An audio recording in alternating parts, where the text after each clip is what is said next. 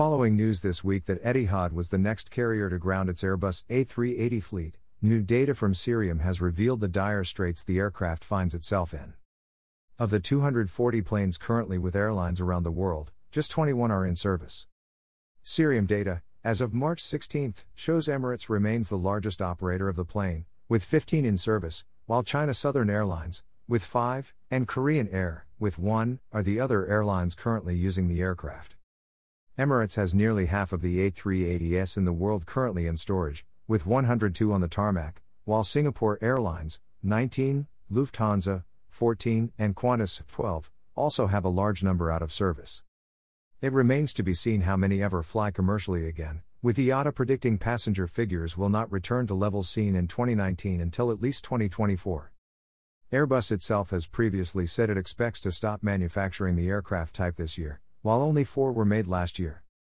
Meantime, on Wednesday, the last A380 that Airbus will assemble departed from the plane manufacturer's home in Toulouse. The aircraft departed for Hamburg, HAM, where it will be painted before delivery to Emirates. Emirates is the world's largest operator of the Airbus A380 aircraft. Since the inception of the A380 and its entry to service in 2007, Emirates had ordered 123 of the aircraft. It has 118 of the Super Jumbos in its fleet now and is still expecting to take delivery of the final 5 A380s, including the final A380 ever produced. Qantas, Air France and Lufthansa are among the other carriers to have outlined plans to curtail the use of the A380 following the COVID-19 pandemic. However, several airlines have said that they won't bring their A380s out of storage. Air France and Thai Airways, for example, have retired all their A380s. Some airlines have said they remain committed to the A380.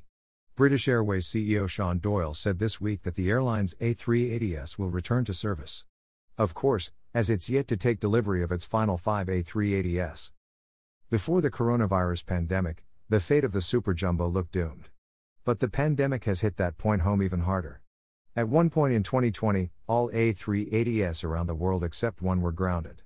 As airlines struggled to cope with the reduced passenger demand, large aircraft like the A380 and Boeing 747 largely remained grounded, with their operating expenses far more than what they would make in revenue from seats sold. Just 14 years after its launch, in October 2007, it seems the end may already be in sight for the Airbus A380. Written by Joe Cusmano. Source: www.straynomad.com